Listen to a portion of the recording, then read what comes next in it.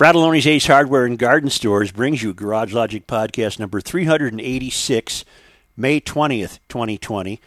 This is the second day in a row for 2009. On this day in 2009, it hit 94. And once again, kids would have been swimming on those beaches kept weed-free and algae-free and strange vegetation-free by Aquaside.com. And the low on this day occurred in 1892 when it was 31 degrees.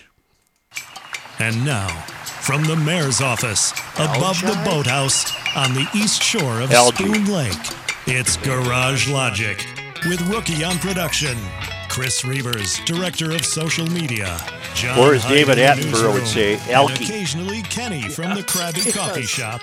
Here is your flashlight king, fireworks commissioner, and keeper of common sense, your mayor, Joe Souchere.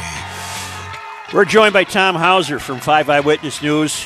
I think he's the best in the game in town, covering what he covers, politics and the coronavirus. And I'm sure, Tom, have you attended every gubernatorial briefing? I have attended all of those in person where I was the pool reporter, but I've been on every one of the daily briefing calls when the governor has been on. I've missed a few when it has just been the health commissioner and a couple of others. But I've been on about 90-some% of those daily calls. I'm not going fishing here, but I'm intending to pay you a compliment. The reason I think you're the best in the game right now is because I'm a student of this stuff, having done it all my life, and I don't know what your politics are. That's my compliment. Well, and that is the highest compliment I can be paid. And I think a lot of your Twitter followers agree with what Joe said, Tom, based on the comments I see. No, you get a lot of grief.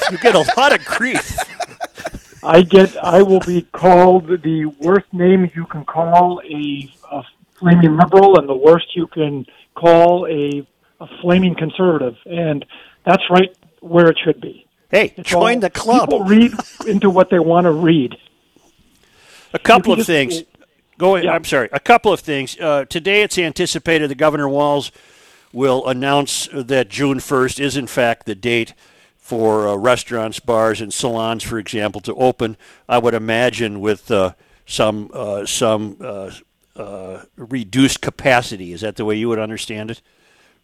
Yes, and it may even go a little further than that, in that it may require mostly outdoor seating.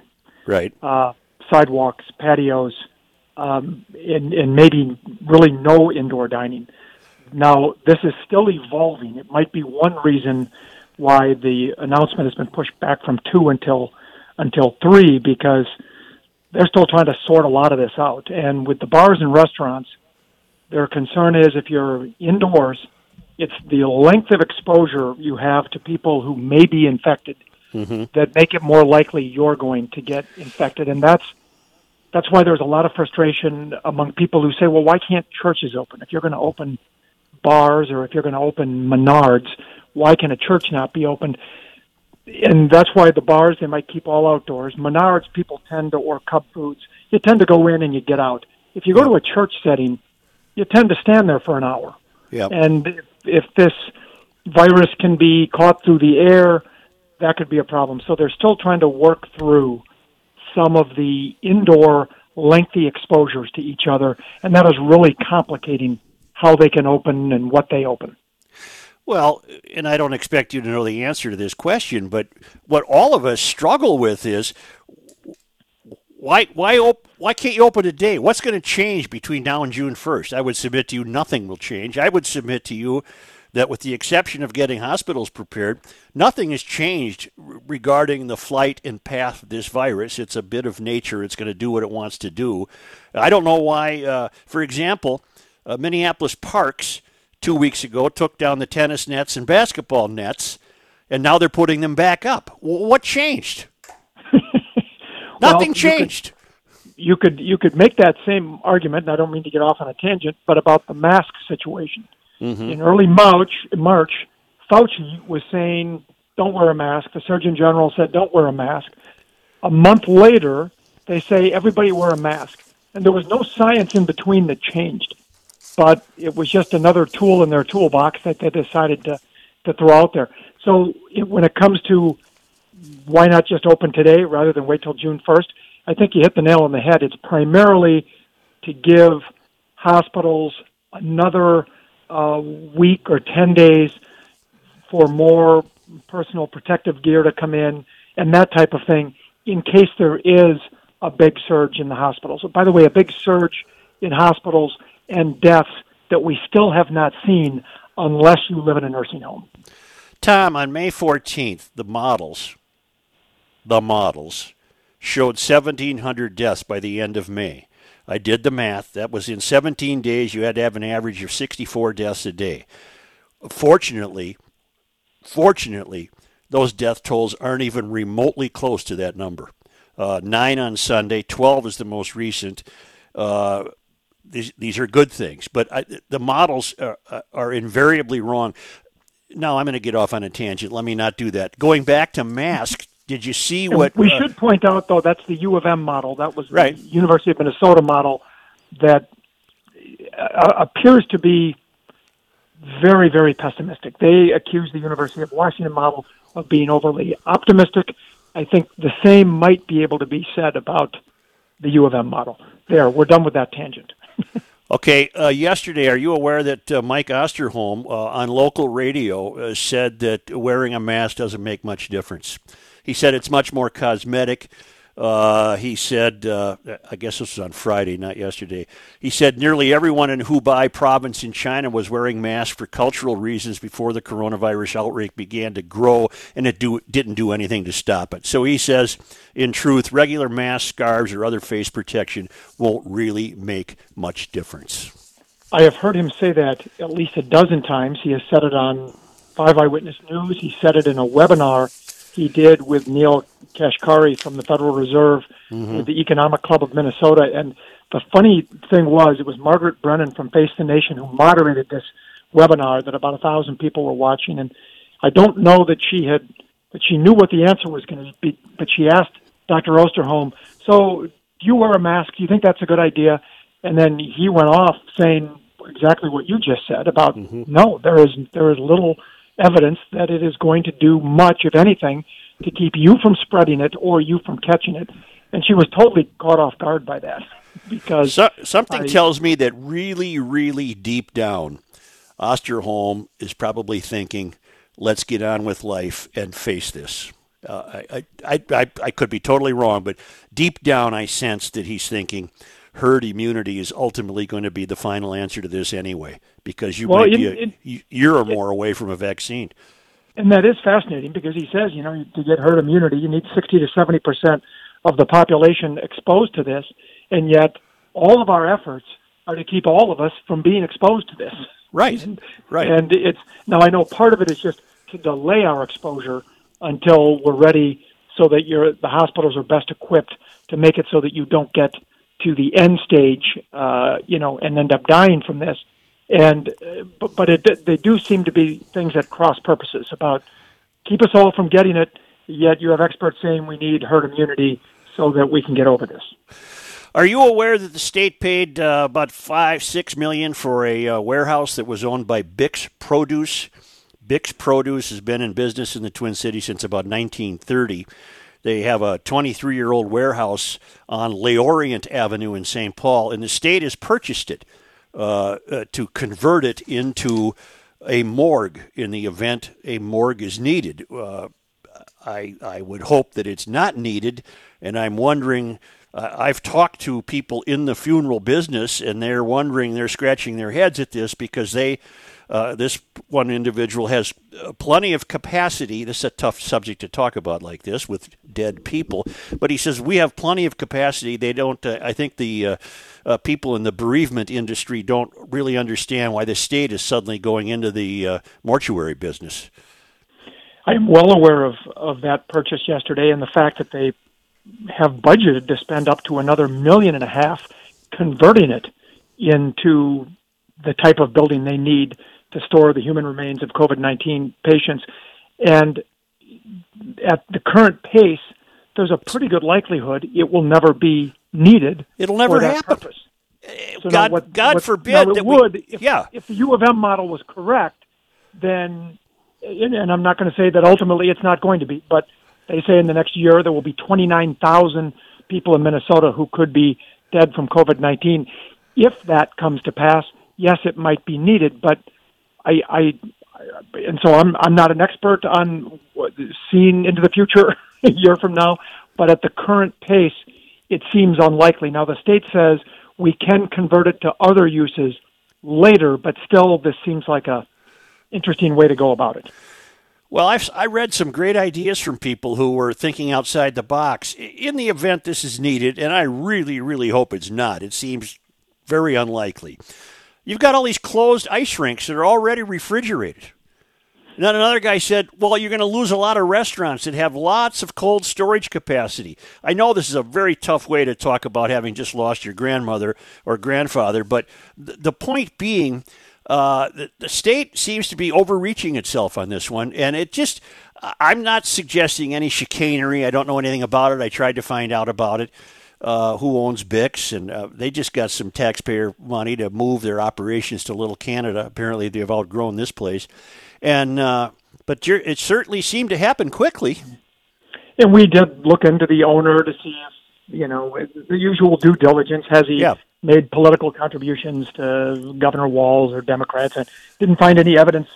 Either could I. Of that, and so I don't know that there is any chicanery here. They're trying to prepare for the worst case scenario.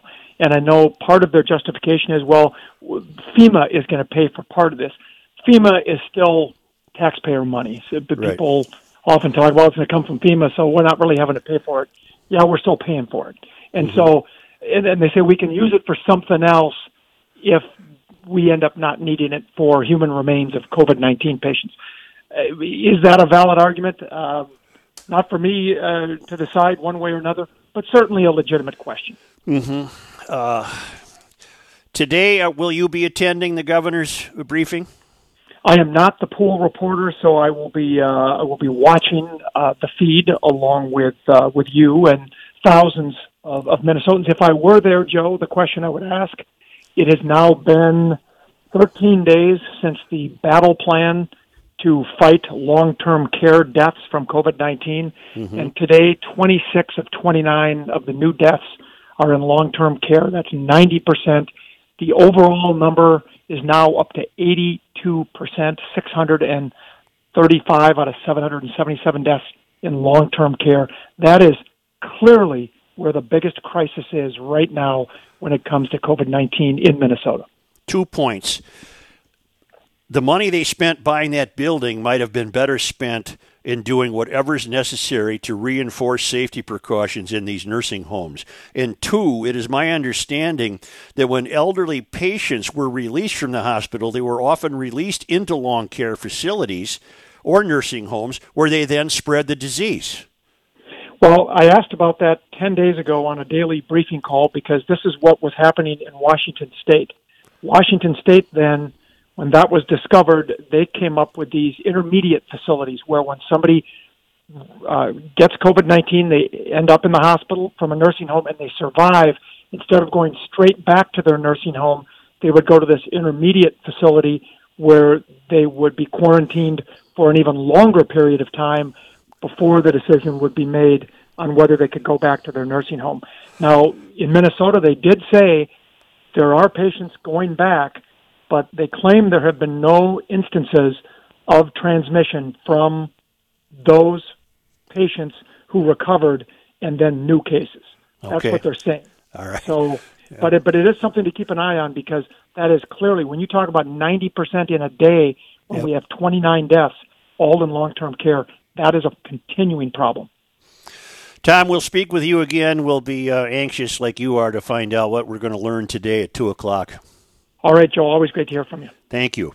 All right. Tom Hauser, who is at the top of his game in the Twin Cities when it comes to this stuff. Should we be a little more suspicious of this Bix produce acquisition? Because I certainly am. It just doesn't pass the smell test, and I don't know why.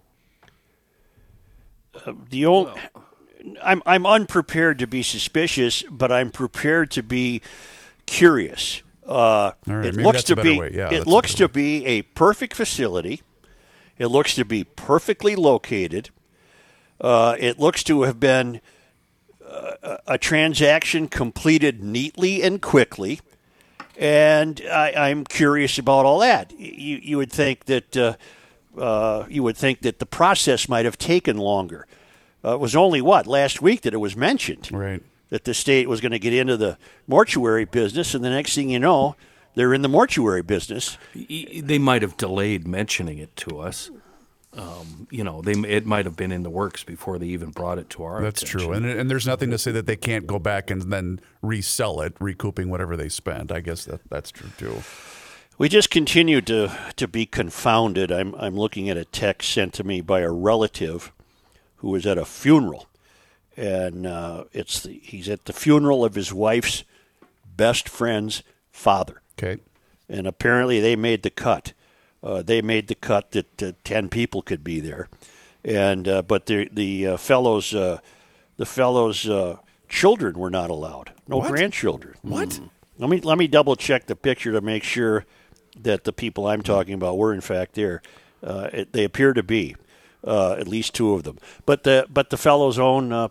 My point being, what they're texting people is, for God's sakes, you can go to Grand Casino, but they wouldn't allow. Oh, they wouldn't allow anyone other than his children in church. No grandchildren. Wow. That's heartbreaking. But you can go, and then the argument that we keep hearing is, well, when you go to Costco, you're not there long. When you go to Menards, you're not there long. Hell, you're standing in line to get in some of these places. Whatever. What the hell can I do about it? Chuck in Columbus, Ohio writes, yes. Yes, we're Kenny. We're not going to put the deceased into closed restaurant coolers. No, I know that. Kenny. That's I know. Okay, and the same with the ice rinks. We're not doing that. But I don't think this real estate thing is worth further scrutiny. Has anybody in the media done comps? Did they get a good deal on this? Did they overpay? And then the big question is, what the hell are we going to do with this thing 2 years down the road? And are we going to sell it at a loss? I mean, this doesn't seem like a great investment to me. No, it isn't. And you just heard Hauser say the state is already saying, well, we'll find another use for it if we don't need it. Well, what the hell is it going to be? It's a large produce warehouse. Maybe it can be storage for all of those books of Waterline and the Garage Logic. They're all sold. They're all sold. Oh, they are. They're all okay, sold. Got it. That's really cheap shot, Chris. Sorry. It's really mean.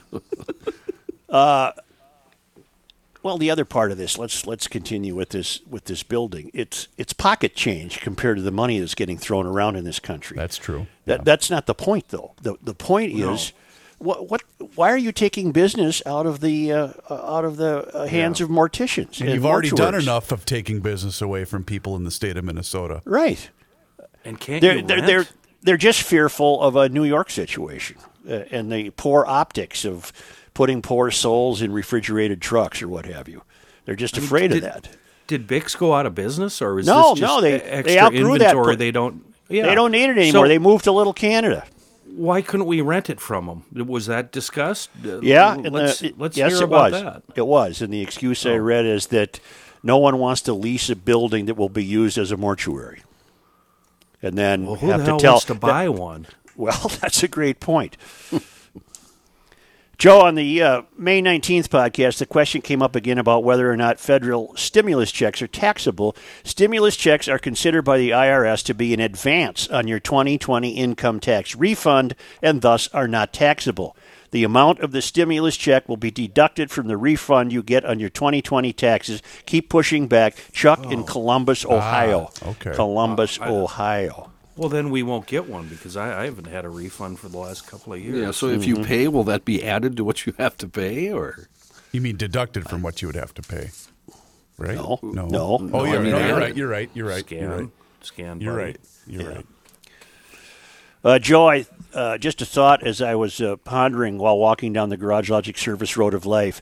After all the stupid things I've done in my life, if I die because I touch my face, I'm going to be seriously angry.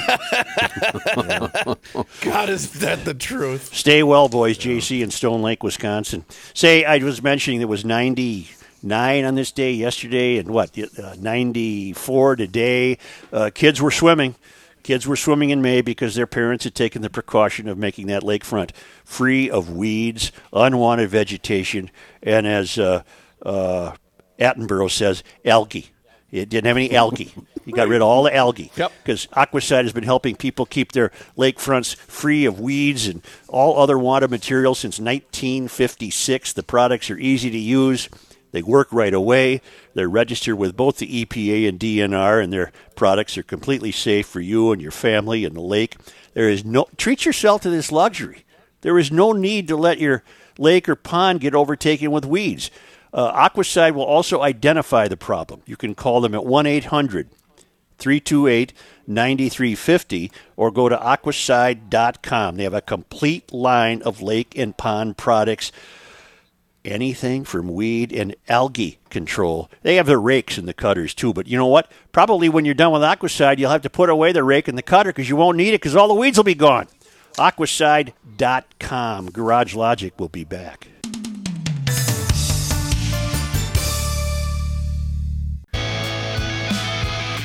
Did you ever think common sense could be this much fun? Joe Souchere. Hey, stop complaining. There are people literally living in Illinois. Ba-dum-bum-bum. Ba-dum-bum-bum. Wait for it. There, boy. Gentlemen, Yeah. sun's out, guns out. Guns out. So, remember yesterday I was quizzing you, plinkers? Yep. You all got that, right? Yep. What was the other one we used? Oh, hog leg. Log head or hog something. leg. Hog leg. Hog leg. Hold Yeah. that hog leg. That was Yeah. a John Wayne line. How about this one? Tommy gun? Oh, yeah. What's that? Sure. It's You a know what machine Tommy gun. is? That's what all the mobsters used. They'd be What hanging about off the it? cars shooting their Tommy guns. Here's the one I like. Chicago typewriter. I don't know that one. Idea? No. Yeah, neither do I. Peacemaker, we've heard that one. Sure. Stovepipe, I think that's a shotgun. 30 Peacemaker is mic- when you get shot with it, but it's peaceful. Oh, a boomstick is a shotgun. I know that. But here's my favorite. 30 Mike, whatever that is. I don't know. Don't ask me. I'm not that nerdy. 59, But the one I like, and I can't Kenny, figure out. how we doing here on the time? Potato digger. Jesus, Potato God in heaven. digger. Yeah. I've never thought about using a firearm to dig potatoes. Why don't when we come back, why don't you do a DK Mags commercial? GLers, you heard them mention it, dkmags.com. Now, I don't know if they're going to be able to help you out when you call them up and say, They're looking for "Yeah, a new you got announcer, any I'll of tell you them- that." Got any of them there potato diggers in stock?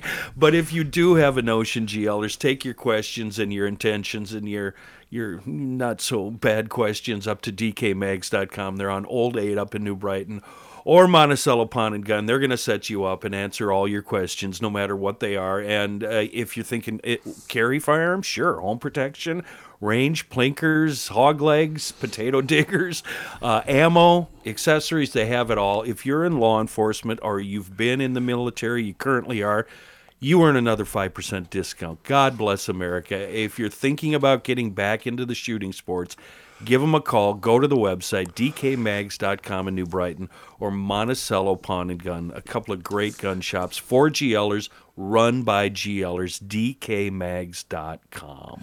Are you guys aware of the catastrophic flooding underway in central Michigan? Boy. Yes.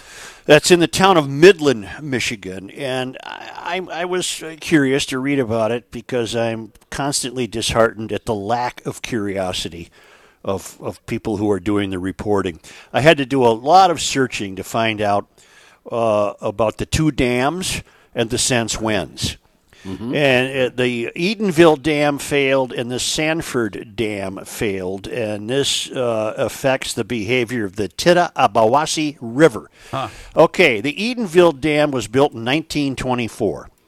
The Sanford Dam was built in 1925. A couple of observations. As you know perfectly well, this will be presented to us an example of catastrophic climate change, when in actuality it's a once in every 25 to 40 year rainfall. Pretty much the rainfall, probably heavier, but pretty much the kind of rainfall that we experienced here all day Sunday, when it just never let up. Sunday, a couple days ago, remember that? Oh, I sure do. Mm-hmm. Half of it's in my basement. Midland now has a population of 42,000 people. Do you think 42,000 people lived in Midland in 1924 when the Edenville Dam was built? Do you think 24,000 people lived in 42,000 people lived in Midland when the Sanford Dam was built in 1925? And the answer is no. Now it gets worse. In 2018, the Edenville Dam was ranked as a hazardous dam, one of the 19 hazardous dams in Michigan, and it failed to pass whatever tests would be given it to see if it could handle the optimum flooding of the region, and it failed. Michigan ranks 20th among 45 states that the AP could find statistics for on hazardous dams. The last time they reached this flood stage was 1986. When it got up to about 36 feet, and I think it's now 38. There's no doubting this is a catastrophic flood, made worse by the failure of two dams. And I just find myself wondering, where is the curiosity? In fact, the Edenville Dam, I believe, lost its license in 2018. Where is the curiosity to find out how much infrastructure has been kept up with on these two dams? And these are two of 19 dams in Michigan. And I'm probably drifting somewhat far afield, but my observation would be, with each passing year, we are going to see what an absence of care to our infrastructure is going to bring about as the political class grows more and more interested in things that have nothing to do with infrastructure. Nothing to do with infrastructure. I heard a great idea from a young fellow who was wondering why, during the pandemic, a Works Progress Administration type bureaucracy could have been developed to put out of work people to work, shoring up the very likes of Edenville and Sanford dams. Now, maybe I'm being naive. I don't know that a restaurant chef would be an important member of the crew working on a dam, but his point was more to the idea creation. to job creation and our lack of attention to infrastructure. Just look at the roads in the Twin Cities. Just look at the streets in the Twin Cities. They're in horrible, horrible condition. But we've got the mayor has a cabinet of 20 people, all designed to work with equity and diversity and inclusion. And we go on and on and on, expanding the political class, while we literally have dams falling apart. And this is in Michigan, and what you'll be sold, what the news consumer will be sold over the next few days is obviously this is a result of climate change with this much rain, which is B as in B, S as in S. This kind of flooding has occurred there before. It will again. And if you don't have your dams in shape, you're going to put thousands and thousands and thousands of people at risk. Now, fortunately, no deaths have been reported, and no one's even lost yet. They apparently had a good enough warning to get the hell out of there, because here comes the floods. But I just thought it was curious that we have to go back. These dams were built in the 20s. They're 100 years old. Almost 100 years, yeah. They're 100 years old. I also, to amplify your population point, that county right now is 83,000 people. Mm-hmm. In 1920, roughly when the dam was built, it had 18,000. Isn't that something? It's got 4 times more people than it had at that point. And I guess the lesson for all of us in this country is don't live below a dam. There you go. Because we don't have a political class that's motivated to take care of them. I'd like to don't live below a dam. Can I ask a question on behalf of Rookie, who's not with us today? Yeah. What about the Gull? Did that one fail? What's the Gull? What are you talking about? The Gull Dam. I'm giving him one. At Gull Lake? At Gull Lake? There's a dam at Gull Lake called the Gull Dam, I think. Shut up. Damn it. You know, that is what Rookie would do. You're absolutely right. You're in the role of the I miss my guy. Midland's about 120 miles north of Detroit. And, you know what? I'm on the map and have been on the map for about an hour, and I can't find these dams. I can find the river. I can find a lake they flow out of. Sanford Lake. Yep. Hold it. Yep. What do you Built in 1912 to increase the output of mills and turbines downstream, Gull Lake Dam was built. You can't fool me with your rookieisms. In Nisswa, Minnesota. That's right. Okay, so it is the dam that it's the dam that creates Sanford Lake then. Yes. Okay. And there's Gull Dam Brewing, by the way. Although Johnny, was that the one that closed up there? Not sure. The nerds took all the fun out of it. Yeah, we sure did. Sorry. Here's our own man, Johnny Heidt. Thank you. I do want to point out before I get to the news, the email you had about the stimulus check being a payment of your taxes last year. That is incorrect. Or next year, I mean. That's incorrect. Okay. The IRS says you will get the normal refund that you qualify for and your stimulus check. The refund for the normal operation of the tax code hasn't changed.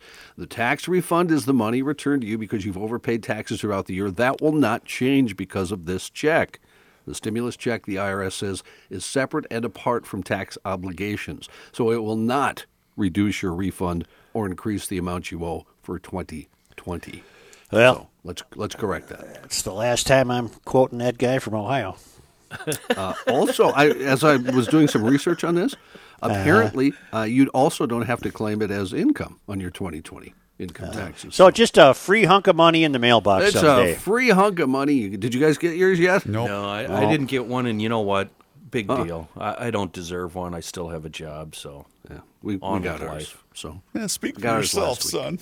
I'll take mine. Well, believe me, Chris, I can use it. Right. It'll go to use, but whatever. In news, Governor Walz, as you talked about with Tom, Joe, and state officials expected to announce plans for the phased reopening of bars, restaurants, and places of what they are calling public accommodation. That should happen as we tape this in about 2 hours from now. Department of Employment and Economic Development Commissioner Steve Grove confirmed that announcement Tuesday. Walz previously had said he hoped to safely reopen bars, restaurants, and salons by June 1st. Monday, the state stay-at-home order expired, allowing some non-essential businesses to reopen. Walz ordered the closure of such businesses in March to help curb the spread of COVID-19. Well, it's going to be one thing if he says that they can open. It's going to be another if people actually decide that they're going to go, to those bars and restaurants. I want the inner tube. Oh, did you get that email, by the way? Help me. The inner tube. You said you wanted to do. Oh, where did it go? Oh, is it? It's already been done. It's already been done. Yeah. Yeah, I think I forwarded it to you this morning, but I can't remember. Whatever. Yeah. Okay. Sorry. In response to what they see as a lack of protective gear, members of the Minnesota Nurses Association are rallying Wednesday at the Capitol. The nurses demanding equipment, training, staffing, and more transparency from hospitals. Petitioners will deliver those demands in a pandemic Bill of Rights, which they've gathered more than 10,000 signatures in. The march comes a day after nurses told state lawmakers about the struggles they're facing during the pandemic. The state says inventory show hospitals have plenty of N95 masks and other supplies to last 3 weeks. When they run low, they can get more from the state stockpile or from their own supply chains. Alice Roberts-Davis is the commissioner of the Minnesota Department of Administration. She says the state has a 24-day supply of gowns, a 71-day supply of gloves, and a 209-day supply of masks. Another restaurant closure because of all this. I am not familiar with this. It's been around a while, though. Moose and Sadie's? Don't know it. No. Don't know it. North Minneapolis? In the North Loop. It's been there 24 years. Huh. Moose and Sadie's? Okay, I'm going to look them up. In a post on Instagram, the cafe, which first opened in 1991, said it could no longer, that'd be 29 years, excuse me, bad math, which first opened in 1991, said it could no longer weather the storm of the coronavirus crisis. President Trump threatening Wednesday to hold up coronavirus relief money for Michigan after he said, incorrectly, that the state had sent absentee ballots to millions of voters. It's also not clear that the president can do so. Michigan mailed applications for absentee ballots, not the actual ballots. The president tweeting, Michigan sends absentee ballots to 7.7 million people. That was done illegally and without authorization by a rogue Secretary of State. I will ask to hold up funding for Michigan if they want to go down this voter fraud path. And then he took another big swig of Pine Sol. You know what? Can we give the Prez a little close enough on that one? Yeah, it was close, though, wasn't it? Close enough. It was close. Yeah. He was very busy again on Twitter this morning. Yeah. Very, he needs very to put the busy. phone down once in a while. Vikings fans might have more places to legally drink when they return to U.S. Bank Because there Stadium are for home not games. enough options for the Purple Faithful. I to couldn't get believe hammered. I couldn't believe this story. You're already got an arena full of completely hammered people. Well, go State ahead, John, read the lawmakers. story, yeah. State lawmakers passed a bill before the end of the session that would allow the sale of alcohol in Commons Park just outside the stadium. It would also allow alcohol sales in Boom Island Park and the Minneapolis Sculpture Garden. Here's why this is wrong and why the state should not have allowed the Sculpture Vikings to do this. This is the one area where bars and restaurants can actually make some money, and they're taking it right out of their back pockets. Is this something that's being engineered by the team? 100%. So this is money going to Ziggy's pocket. Correct. And then you and Sadie's and Moose or whatever it is just went out of business Yep. down the street. And don't get me wrong, no one likes to get good and lubed up before a Vikings game like me, but this shouldn't be allowed. This is wrong. Go ahead. The bill Sculpture Garden, the way over there by Parade Stadium. That Sculpture Garden. No. assume so. No, it's the one. Have you guys been to that new plaza? There's a new area? little plaza area. Oh, there is. There's a sculpture garden Yeah, there. they call that the sculpture garden. I see. Yeah. All right, I got okay. you. Thank you. The bill passed unanimously in the House. It awaits Governor Tim Walz's signature and then has to be approved by the City Council. 2 of the top 3 park systems in the U.S. are right here in the Twin Cities, according to a list released by the Trust for Public Land. Close. Minneapolis ranked number 1, according to an index based on access, acreage, investment, and amenities in public parks, and St. Paul, number 3. According to the Trust for Public Land, 98% of Minneapolis residents and 99% of St. Paul residents live within a 10-minute walk of a park, and both cities scored 100 out of 100 in investment in public parks. Acreage, the biggest differentiator. We're 1 and Minneapolis 3. scored a Look at us. 64 out of 100. St. Paul scored a 53. If you're wondering, sandwiched between the 2 cities? I know. Washington, D.C. Yeah. That's correct. Washington, D.C. So what we have now is we have work to do. We need to be 1 and 2. Yeah. How do we rank for roads, John? Are we anywhere on that map? Worst in the haven't seen nation? that one. Yeah, haven't seen that. I think what we that should list just do yet. is maybe close a few more, and then we'll be up there, Kenny. That's one Without- answer. Thousands, as Joe said earlier, under evacuation orders in mid-Michigan a day after 2 dams failed following heavy rain. Michigan Governor Gretchen Whitmer declared a state of emergency Tuesday night for Midland County after both the Edenville and Sanford dams breached and urged immediate evacuations. Residents should seek higher ground, she said, as far as east and west of the Tittabawassee River as possible. In the next 12 to 15 hours, she said, they could be under approximately 9 feet of water. Do you think ever once in her political life she ever talked to anybody about the condition of the dams in Michigan? No, not a chance. I don't think so. Are you having trouble deciding whether or not to move? Maybe quit your job? You just Yes. can't go through with it. B. A new Yes, B. yes, B. we are. A new study suggests a simple coin Get that flip. ready to play, Reeves, so people know what I'm talking about. I don't even yes, know if I have it anymore. Yes, John Heidt. Yeah, yes. A simple Your coin email. flip not only helps people make big choices, but they're much happier when the coin tells them to make such a huge life change. This all came about in a big study by the University of Chicago. Economist Stephen Levitt says a study of happiness after making major decisions reveals that people should actually embrace quitting. The study finds that participants who go through with their coin flip choices were living happier lives 6 months later. Levitt said society teaches us quitters never win and winners never quit, but in reality the data suggests the opposite. This was all published in the Review of Economic Studies.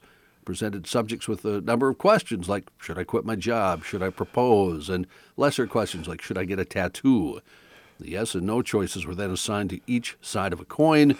With the third party watching the results, participants were surveyed 2 months and 6 months after. Although people tended to favor sticking with the status quo after 2 months, their attitudes had changed by the 6-month mark, and they were happy they had made the changes. I have an observation, John. Yes, Joe. It merely absolves people from having to make their own decision. They then can say the coin made the decision. I think people have drifted that far from making their own personal decisions about things that they just as soon flip a coin. And that would make them 6 months later seem happier because the coin made the decision. I'm fine. Right. That kind of, maybe that's what it takes. I go upstairs with a coin and flip it and see if she'll move based on yes or no, because I'd move today. From what I understand, you have been given permission to move. I have. Just you. Yep. Just you. Yeah. But you can't take care of yourself, so you stay. Food would be a problem. Hey, how do I make pepper steak? Yeah. Yeah. Let me pull a nice chair up to the stove here, and you just tell me how to do it. Where do you buy pepper? Yeah. Oh, God. A nurse is going viral in Russia.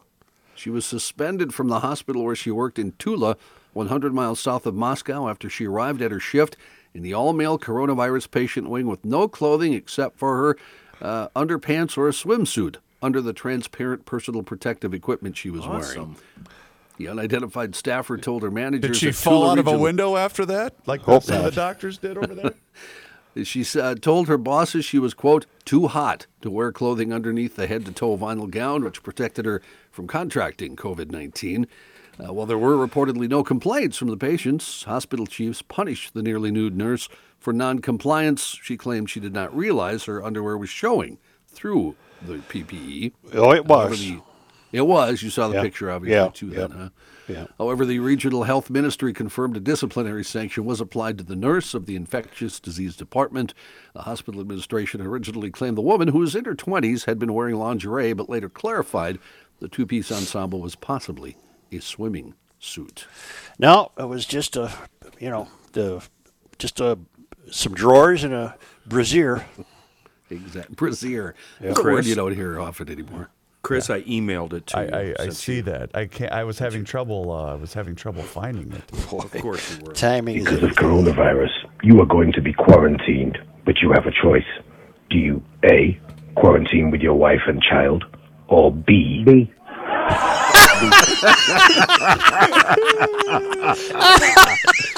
That gets me every time. B. During the pandemic, several high-profile figures have become unlikely sex symbols.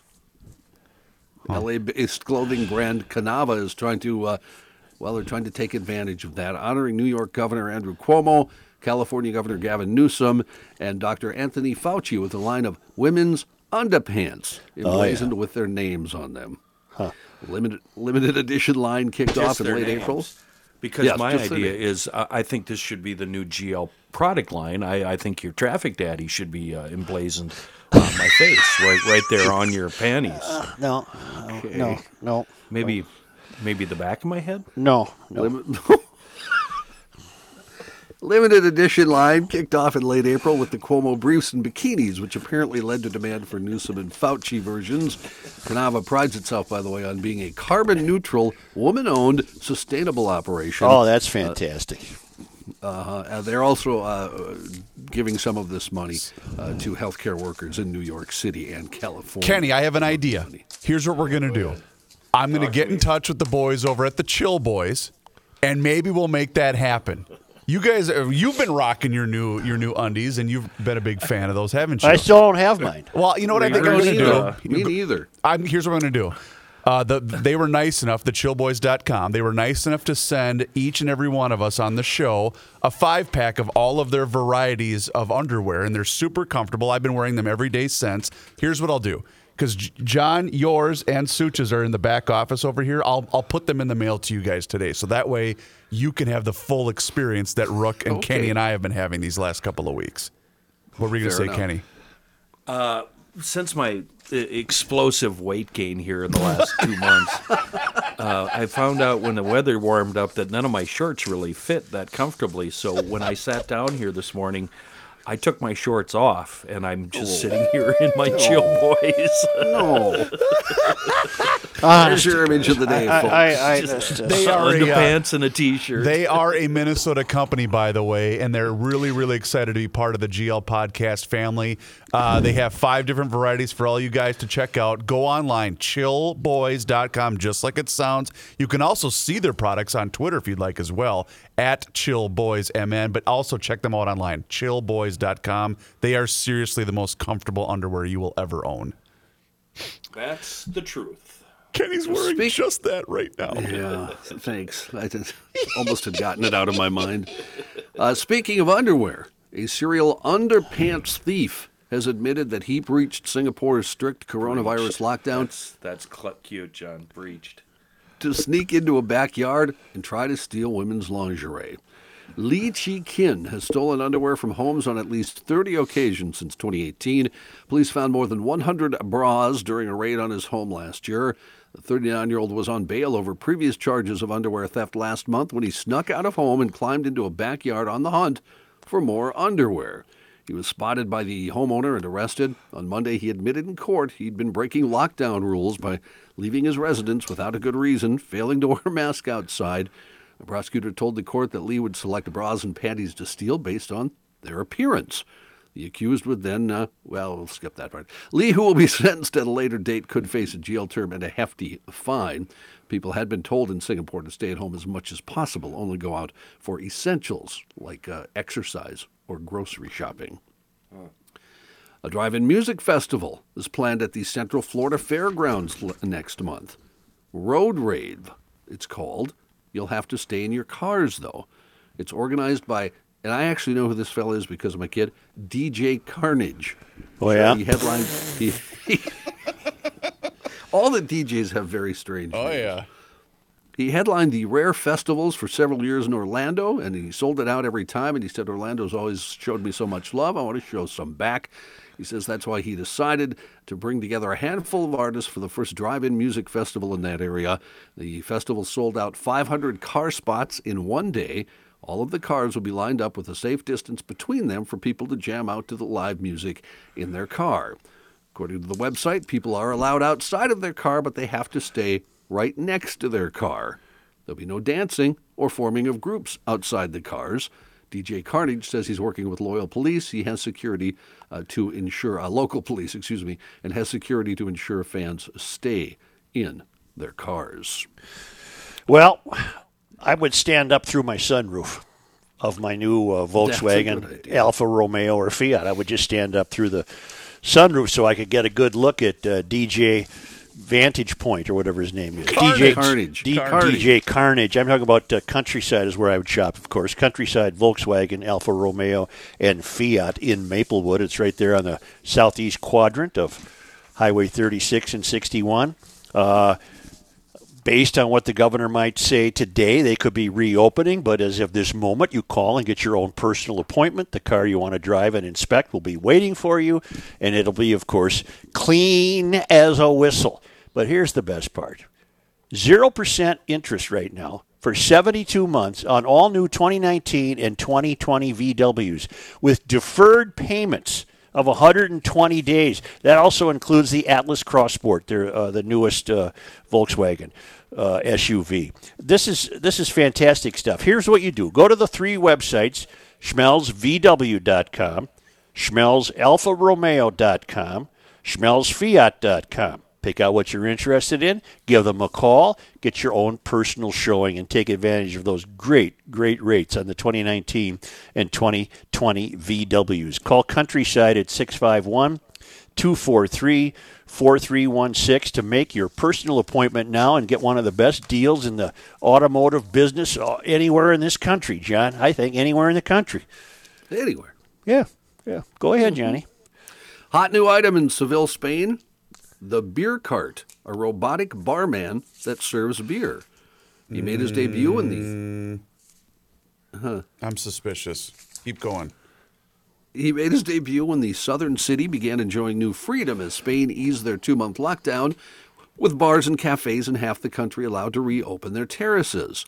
Sitting in the middle of the bar at La Ganita Loca, which stands for the Crazy Gypsy, the giant robotic arm with a Captain Hook pincer smoothly reaches over to a dispenser, picks up a plastic cup, spins around to hold it at an angle under the tap.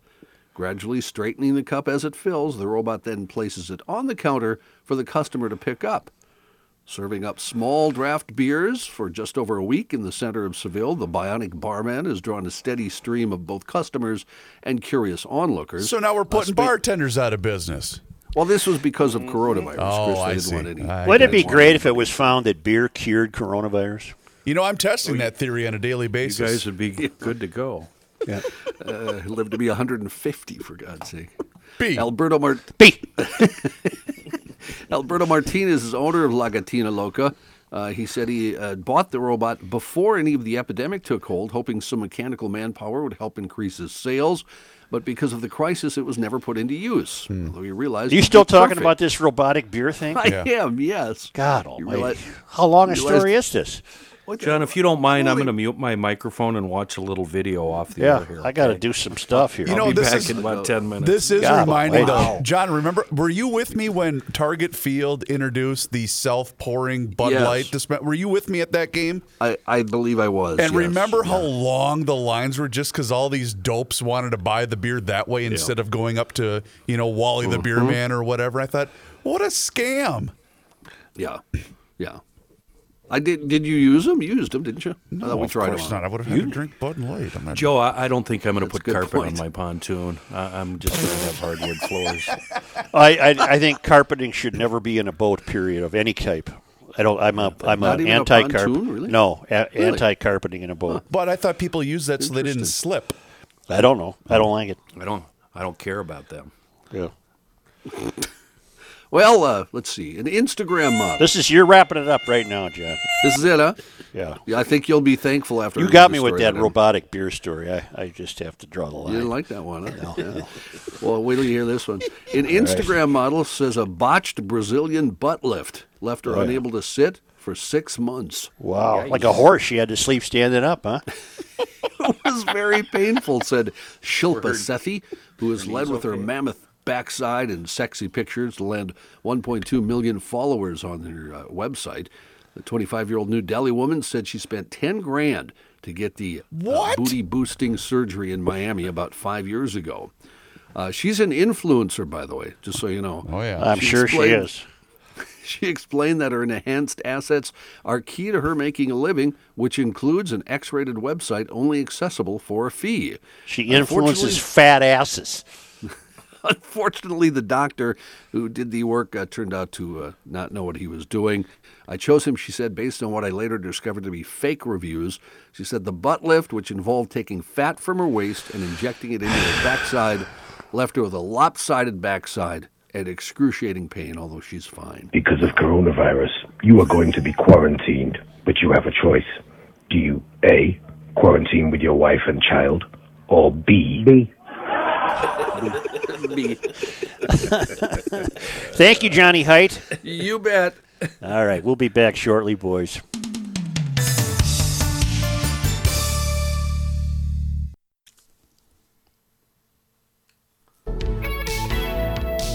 University of Garage Logic, 98. College of Self-Esteem, zip, nada, nothing. Here's Joe Souchere. All right, now we're reopening Minneapolis parks. Yeah, sounds like it. No. You mean the number one park system in the entire country. Mm-hmm. Woohoo, go us. 100 basketball courts, 118 play areas, 120 tennis courts. And what we're all struggling to put into context is 10 days ago you told me that we can't gather to shoot baskets or play tennis. We came up with the idea that they wondered if they discovered some sort of racial inequity there by allowing people to play tennis, having removed basketball nets, so they removed them all. In any event, no, it was sold to us on safety. Well, why is it safer today than it was 2 weeks ago? I don't get it. And they still have the same rules. You can't play anything unless it's with your family, and park visitors are expected to follow guidelines issued by the Department of Natural Resources. You got to keep your group size under 10. Don't touch playground equipment. That's going to be kind of difficult, isn't it? Well, yeah. How do you use? You're not supposed to touch picnic tables and benches. Team sports such as volleyball and basketball should be played with members of the same household only. This is officially reached the point of absurdity. It's absurd because none of those rules are going to be followed. This is the point of absurdity. It's ridiculous. There's a playground by the place that the wife and I used to live, and the boys and I went over there the other day to go play with it, and there's signs posted saying, your children must be 8 feet apart, and you can't go here, but you can go. And I'm thinking, who came up with this nonsense, that this is what's going to save us all, is my 8-year-old standing 10 feet away from Billy next door? I just thought this is a joke. You know what I think is going to happen? And I certainly am not schooled in the medical sciences by any stretch of the imagination. But I have a prediction. As the weather continues to improve, for example, at this very moment, it's just gorgeous outside, clear blue skies and sunny. We're heading into the high 70s over the next week or so. And I'm not wishing this. I'm not suggesting that I'm. What are you going to say? No, I'm not suggesting that I want people to get sick. But I think what's going to happen ultimately, because these rules and admonishments have officially reached the point of absurdity, like Kenny said, they're absolutely going to be ignored anyway. What I think will happen is that just the very mass of us, the very mass of humanity, will take care of this virus, because the herd immunity is the phrase. Herd immunity is going to take place whether we want it to or not, because we're not going to stay in the house all summer. Minnesotans crave summer. Minnesotans crave the parks and the bike paths and the tennis courts and the basketball and the swimming beaches and the sailing and the fishing and the whole thing. We're going to take care of this, and we will have wasted a lot of time, I guess, is what I'm suggesting, taking care of it, because we could have been doing that already. And now, with the weather breaking the way it is, and the park board in Minneapolis and St. Paul lifting whatever absurd restrictions they had in place, we're going to take care of this. We might not want to think about it that way, but that's what's going to happen. It's either that or you stay in your basement. Yeah, and it's really frustrating for me because they have these pretend BS rules that nobody's going to follow, and everything you just said is going to happen. Meanwhile, all these restaurants are closing. They're all abandoning their leases. They can't pay. That means we've got landlords sitting on empty buildings, and they can't pay their mortgage, and things are just going in the toilet financially. Signs reminding park users to stay 6 feet from others, not to play team sports, and wash hands frequently will remain in place. And get this. Ambassadors also will be in the parks to remind visitors to stay 6 feet apart. Ambassadors. Oh, good. Love the ambassadors. I urge all Minneapolis residents to take the state guidelines seriously, take personal responsibility, and practice social distancing in parks to protect themselves and others, Bangura said. He's the head of it, isn't it? Al Bangura, whatever his name is. You know what? B as in B, S as in S. S as in S. Yep. The disease is not BS. It's real. It's here. It's nature. But this is ridiculous. We've reached the point of absurdity. 10 days ago, you told me it wasn't safe to play tennis. Now you're telling me it's okay if I follow this 15 other guidelines you want to put in place. Are you out of your minds, you people? It's gone too far. It's gone too far with the absurdity. We're going to take care of this, whether we want to or not. We'll bring this virus to its knees because it'll run out of hosts. But here's what I'm also fearful of. We start to open things up. We get a couple of weeks in. Maybe it's early July, whatever the case might be, and we see a spike. And maybe even that spike is significant. I will bet everything I own we're going to shut her down again. Or maybe it happens this fall. I don't know. But I guarantee that's going to happen. Certainly wouldn't be shocking. No. I read another bit of scientific theorizing that, and this is based on European models, that a 50-day strict lockdown, followed by 30 days easing, followed by 50 days strict, followed by 30 days easing, would somehow expire this virus, exhaust it to some effect. But again, this is all done without taking into consideration that you're just destroying too many economies. You're destroying too many economic opportunities. You're destroying your life your spirit can get broken as much being out of work as it can being ill. Your spirit is susceptible to being broken. And your spirit is as important in many respects as your physical health. And I realize that ending up on a ventilator is a bad scene, and I get that. But breaking the spirit of people is also harmful and horrible. And to tell me that 10 days ago you had to take the tennis net. I almost had a bad bit of profanity there. That you had to take the tennis nets down and the basketball nets because you deemed that to be unsafe. And now nothing's changed. Nothing has changed. Nothing.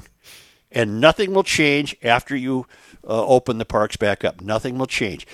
This thing is going to do what it's going to do. And short of hiding in an underground bunker, what the hell are you supposed to do about it? You just reminded me of something on Monday when Patrick was in here before Garage Logic. He and I recorded the Royce on Baseball podcast, and he had an idea, and he said, I had an idea. We ought to spice things up. Monday Night Sports Talk should go blue. The F-it edition of Monday Night Sports Talk. Believe me, I'd love to. He said it would be a ratings bleeping bonanza. Oh, it would. I went back on that show if that happened. I went back on. Rookie can go right to hell. I'm taking over. I think our superiors would frown on it. Yeah, I think that would be a bit of an issue with the folks that write our checks. We run a pretty straight ship at HBI, but I can see. I've always wanted to do drunk golf commentary. Oh, that would be brilliant. With swearing, yeah. Oh, that would be genius. Fake drunk golf commentary. Oh man, it occurred to me the other day again when I was watching the event over the weekend at Seminole in Florida. I just kept thinking this would really be more realistic if we could let these guys say what they really want to say. Oh yeah. Yeah, Well, honestly, that was a lot of the intrigue for me with The Last Dance, and I know you and Patrick both didn't really get into it, but they ran two separate channels. They ran the edited version on ESPN2, and they ran the unedited version on ESPN, and it was great. Yeah. I can imagine it was. The on-court stuff? Well, no, like Jordan would be sitting in his house or wherever they were filming it. I think it was his house, but some had said it was a rented house. And he was saying, bleep this guy and bleep that guy, and here's what bleeping happened. It was great because it was raw and it was just pure. I thought it was fantastic. Well, you can get back in the parks. Not that bicyclists and pedestrians have ever been prohibited. In fact, they keep closing up the roads for you to walk, but don't get closer than 6 feet. Nope. And when you're on your Bentelli e-bike, I guess you can't get closer than 6 feet to anybody. But that might as well be your mode of transportation all summer long because you're going to be doing a lot of bike riding. EcoFun Motorsports in downtown Forest Lake is back open, normal business hours, Tuesday through Saturday, 10 a.m. to 6 p.m. Fully open, practicing safe distancing. Bentelli e-bikes in stock, 100 bikes.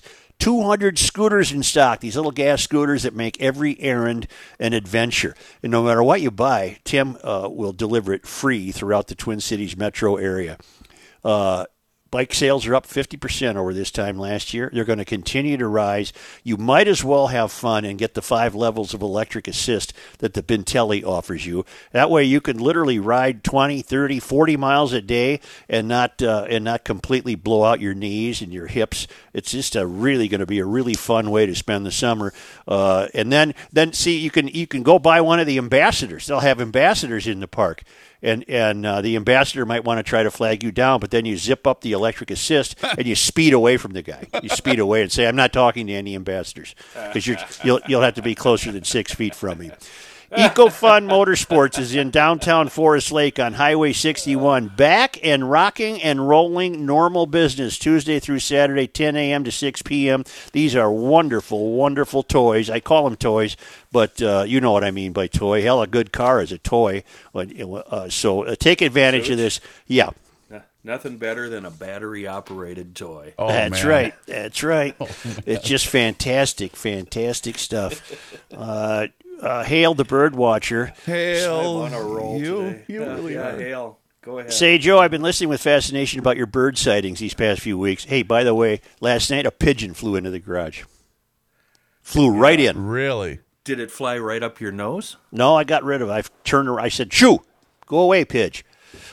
Forget those two knuckleheads and their ignorance. The wife and I installed a bird feeder a few weeks ago and have enjoyed watching the birds that come for a quick snack. Today I saw a northern flicker. It's a type of migrating woodpecker. There's an app out there for your phone called Merlin by Cornell University. You can use it to identify the birds you've seen. Keep pushing back. Your birding pal, Nick in North Carolina. All right, Nick. And I only do these because I really appreciate the fact that we have a guy at Mumbai, India, who sends us on this date in Minnesota history every day. Right. Tom Lyman, waiting out the coronavirus in Mumbai, India. And it was on this day in 1902 that the State Federation of Afro-American Women's Clubs organized in St. Paul with the goal of uniting clubs for better communication and productivity. Representatives from the clubs in St. Paul, Minneapolis, and Duluth attend the meeting. That was in 1902. 1902. And Stacy, the GL geologist, says another decent aftershock from last week, 6.4. This is a 5 in Nevada, 5.0 in Nevada. So mother is pretty big for an aftershock, isn't it? Yeah, it's a big aftershock. You're right. Yeah. And then listen to this one. This is fantastic. Hail the Flashlight King. Hail you. I thought you might appreciate this cognitive dissonance. I'm driving north on 35E through Burnsville. A black sedan is swerving in and out of his lane. I pass him to keep the stupid people behind me, and as I pass, I observe this 20-something fellow. Number one, he's wearing a mask, alone in his car. Number two, he's wearing a blue nitrate gloves, alone in his car. 3, he is absolutely engrossed in his phone in his right hand, head down, nose inches away. Ugh. Diligently wearing PPE to protect a virus that has almost no chance of harming him, but actively endangering others around him on the road. Good luck, Ken Martin. What? Isn't that something? That couldn't be more. Isn't that something? Isn't that something? That's America right there. That's baby. America. That's America. Stand Can we up back for up a second. Yeah. Back to parks and bicycles and walking, etc. Are you still doing your walks, your daily walks? Yes. Are you Are you masked still up? walking? You still No, I don't walking wear a residential? You going residential? You're still Pretty in the much, yeah. residential area? Yeah. You just go to parks. No. Today I was in Lakewood, and the walkers have taken over in Lakewood. They're Where's everywhere. Lakewood? Where's at Lakewood is what? It's at the end of Lake Street and what is that? The cemetery, you mean? Yeah, 36 maybe. Yeah, You can't go in that cemetery, I thought. Oh, I thought it's Lakewood just was in there. closed. Oh, maybe it's Is closed in to motorized traffic. I tried to go in once on my scooter. I think that's what it is. I guess you could walk through there. You can go in on a scooter or a bicycle or a truck or whatever. I didn't know that. The walkers are everywhere this morning. I could not believe it. Oh yeah, there's a lot of walking. Oh, that reminds It's a me. peaceful setting, that's for sure. Kenny, what you tweeted out a photo, the harbor cam up in Duluth. What That's was my new it? craze now. What was it that came in? The Duluth Canal cam. I don't know, some big ocean tanker came in this morning, and another one is going out, I believe, today at 3 p.m. One went out yesterday morning. I just love this. They have 2 cams there. One faces the lake down the canal that they go through, and the other one faces the lift bridge. And it's just fascinating. It is really cool. Because, I've only seen that happen a few times when I just happened to be in Duluth, and I've seen one. I know the residents up there, it's a daily, all-day occurrence. But for us city, it's fantastic. Joe, I probably should say don't use my name, but what the hell, go ahead. We live in Iowa, and as I listen to the Monday, May 18th podcast, I'm doing so sitting on a patio looking out at beautiful Lake Bowstring, drinking a Busch Light. I know you beer snobs are looking down your nose at that, but family fishing trips are all about quality. Quantity, not quality. I don't know. I won't be more specific about my location to keep from being rounded up and kicked out of the state for violating the one-tank proclamation. Full disclosure, I used a tank and a half of gas to get here. The resort owners tell me they have actually had cancellations due to the one-tank decree. Come on. If touching one gas pump handle does us in, we are in big trouble. I don't even let the boys or my wife, for that matter, go inside anywhere to go to the bathroom. Don't know how well we would be received, so we all just went on the side of the road during our 7-hour trip. Keep up the good work, Rob. They're down in Iowa, but not now. They violated the one-tank rule and went fishing up in northern Minnesota, but they're not going to tell us. Not going to tell us where they are. And before we take a slight break, just a note from Jordy. Why California is in trouble? They have 340,000 public employees with $100,000 plus paychecks that cost the taxpayers $45 billion. And he notes most every state has similar problems. And where they also have real problems is a lot of states have raided their public pension funds, and the taxpayers, I'm sure, will be expected to make up that difference. Oh. Might we return shortly?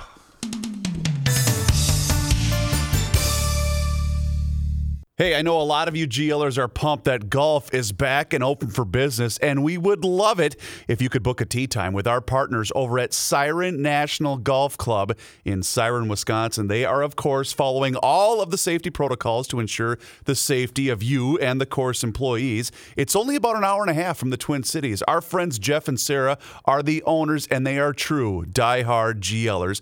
They actually have a full staff of GL listeners up there in Siren, and they love the show, and they are excited to welcome all of you GLers to the course. It's a beautiful 19-hole championship course. Yes, they have an extra hole. You really do have to see the beauty of this course for yourself. Check out a hole-by-hole video tour at their website right now, sirennational.com. They have mature pine and hardwood forests that line bent grass fairways and greens. It's a lot of great natural features like woods, water, and rock, and there are no houses on the course. You are in the North Woods. It's perfect for both veteran and beginner golfers. It's also extremely affordable. Jeff and Sarah have priced rounds very fair. They want people to have fun without breaking the bank. Book your tee time right now at sirennational.com. We would love it if you could go support our fellow GLers and play Siren National. This guy wears many hats, just not indoors. Joe Souchere. I'm a victim of the coronavirus. No. Not physically. Not physically yet. Not physically. Yet. Me and a bunch of other guys who drive old British cars, we were going to, not this weekend, but the following weekend, head down to Amarosa, Iowa to visit the a very noted motorcycle museum there and stay one night in, what the hell's the town in Iowa? Mason City. No, on the river. Waterloo. Des Moines. Des Moines, Iowa. What the hell's the name of the town in Iowa? Wait, let me guess. What? Polecat Creek. West Branch. Was it West Branch? No, it's What was the city that the car show or the show was held in? Dubuque. Oh, Dubuque. So we're going to spend one night in Dubuque and then one night in La Crosse and just be back, but we canceled it because nothing's open. Is this the place that when you went down, the guy had the man bun and you asked him for a recommendation? Something like that. I can't remember. Okay. But anyway, we're not going to go because, sorry to hear that. Well, restaurants aren't open. And in fact, the motorcycle museum. Man, that thing ain't going to make it down there anyway, Such. Do you trailer that queen down there? Hell, I've driven that to Arkansas and back. Shut up. I have. The MG? No, the other one. Oh, well, the good one. No, the Triumph. I've driven to Arkansas. No kidding. Oh, yeah. Really? MG, I've driven as far as, I bet Forest Lake. I'm kidding. The MG I've driven to Lake Delavan, Wisconsin. Isn't Dubuque on the border? Yeah, it's right on the river. Yeah. Right across from Illinois. Yeah. Hail the Flashlight King. Greetings, Mayor. I have 2 quick flyover stories that you and the gang might enjoy. Our home in Duluth is only 4 miles from the airport and very near the glide path for air traffic. Since the airport is the home of the 148th Fighter Wing, we are treated several times every week with F-16 training flights that come right over our house. Most Saturdays are the busiest, with formations of up to 6 fighters that take off, come over our house at 2,000 to 3,000 feet, bank left to head out over sparsely populated terrain. You okay there, buddy? Hey, buddy. Perfect. How are ya? Kick in their afterburners and shake the house as they accelerate north. My wife and I are both military veterans and love the sound of freedom. Also, every year or two, we get a close-up look at the Blue Angels when they are in town for the annual air show. He included a video. My other flyover story took place 15 years ago at the Pensacola Naval Air Station at my son's wedding while he was serving in the Marine Corps. The day before the wedding, all the guys met at the base golf course for a morning round of golf. Little did we know that it was also practice day for the Blue Angels who are stationed there. Oh, cool. Try to concentrate on your golf swing when a half-dozen FA-18s come blasting over the treetops only 1,200 feet over your head.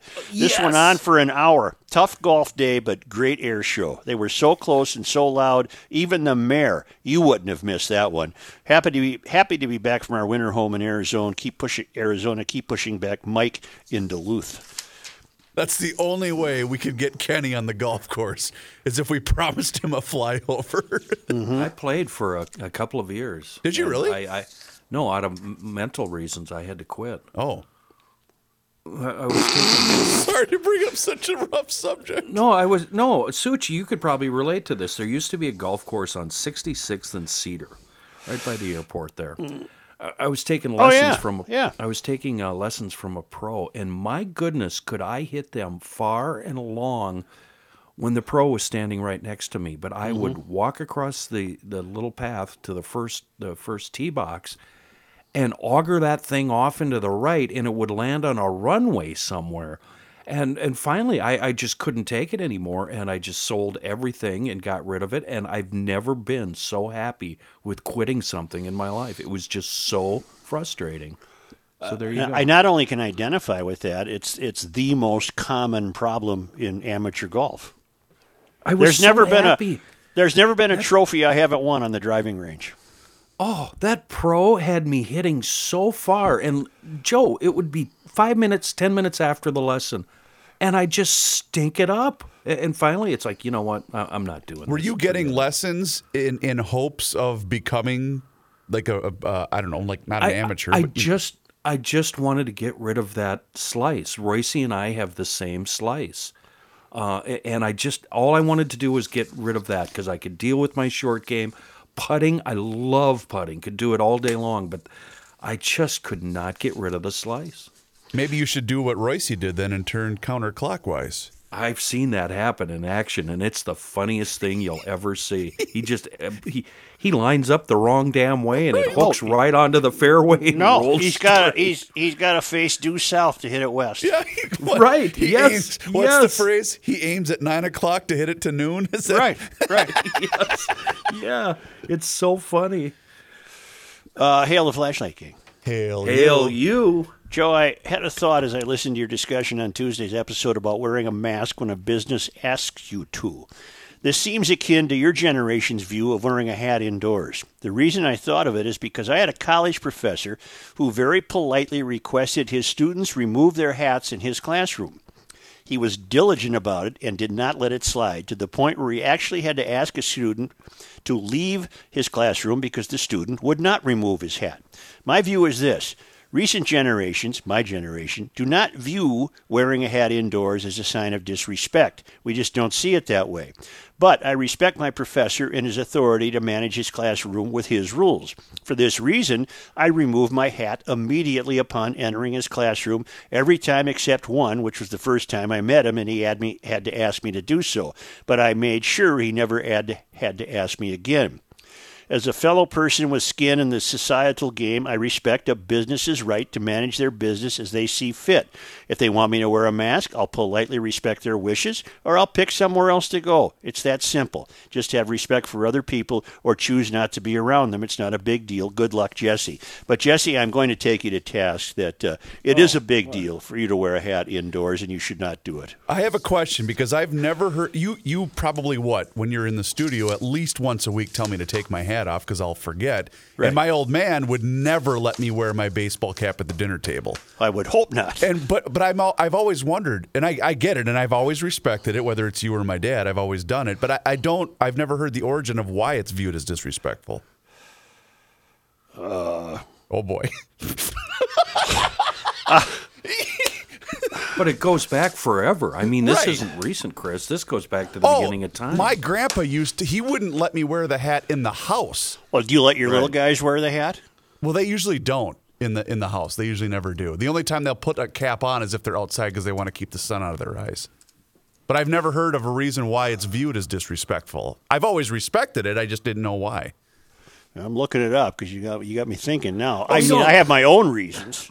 Oh. Well, Chris, we don't really necessarily remove our hats just to appease Joe or to show respect. I mean, let's admit it. We remove our hats just to shut them up, right? Yeah, that's half of it. Yeah. Well, no, that's all of it. Well, see, here I thought all this time I've been working with you that there was some deep-rooted reason why. Well, he's cantankerous. He's crusty. That's why.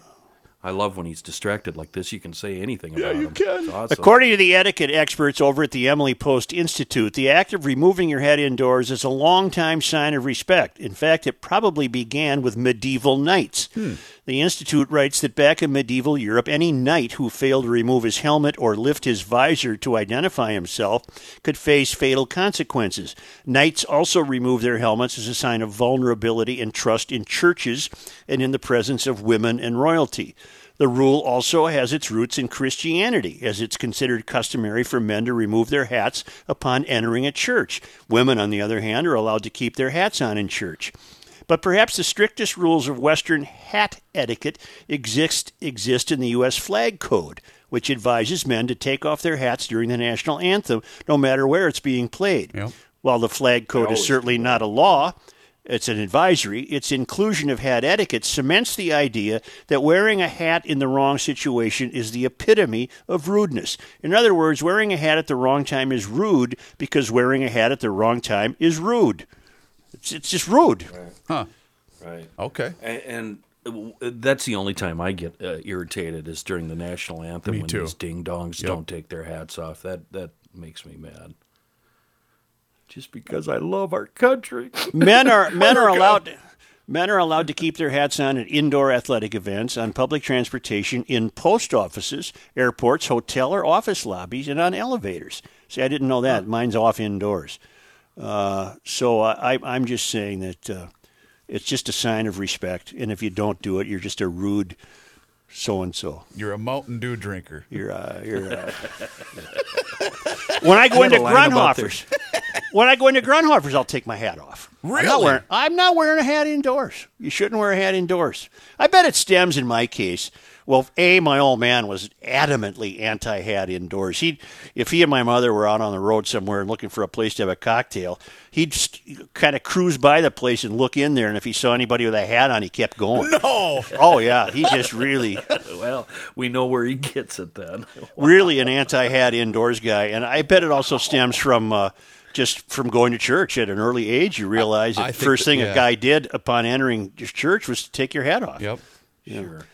But even in Grunhofer's, I wouldn't wear a hat. And I got to get there. I got to get that prime cut seasoning. Well, you better get going, Brock, because she's going to get rocking and rolling before the holiday weekend. I mean, there's brat steaks, chops, sticks, the whole deal, rookie burgers, and Reaver's meatloaf. But, man, that prime cut seasoning sounds wonderful to put on stuff for this Memorial Day weekend grilling festival that will be taking place. And Grunhofer's is hands down the place to go to get the best grilling meat you will find anywhere. It's right in Hugo on the north end of Highway 61. You can't miss it. And Kevin McDonald told us this week, he alerted to us, He bought it a few weeks ago, and he and his CP, they even put it on vegetables. It's Grunhofer's Prime Cut Seasoning. I swear I can smell it as in my mind's eye. I can't wait to try it. Is one of us making a run this week? I am going to do my best to do that, but I don't know if time will allow it. But I'd love to. Yeah, well, if you do, get me some Prime Cut Seasoning. I will. If I go there, I for sure will get you some. That'd be fantastic. Grunhofer's Old Fashioned Meats in Hugo. Thank you, GLers. Get out there and enjoy that beautiful day. I'll say. And Does hey, that mean I have to put on a pair of pants? Because I like these undies. those chill boys that you got rocking and rolling? Yep. And by the way, speaking of grilling, Fratelloni's Ace Harbor and Garden Stores, Mike wants you to know that Fratelloni's delivers grills right to your house, touchless, and they'll take away your old grill to be recycled. Weber, And they're put together, too, aren't they? absolutely. They are assembled by the staff. They'll take care of everything for you. And also, I bought a new Toro lawnmower for Mike over the last weekend. Boy, does that baby purr. I absolutely love that thing. So You finally got it running, huh? yeah, I did. You'll wreck it. You'll end up wrecking For it. sure. Let's see if it lasts till Labor Day. Hey, we'll talk to you again tomorrow.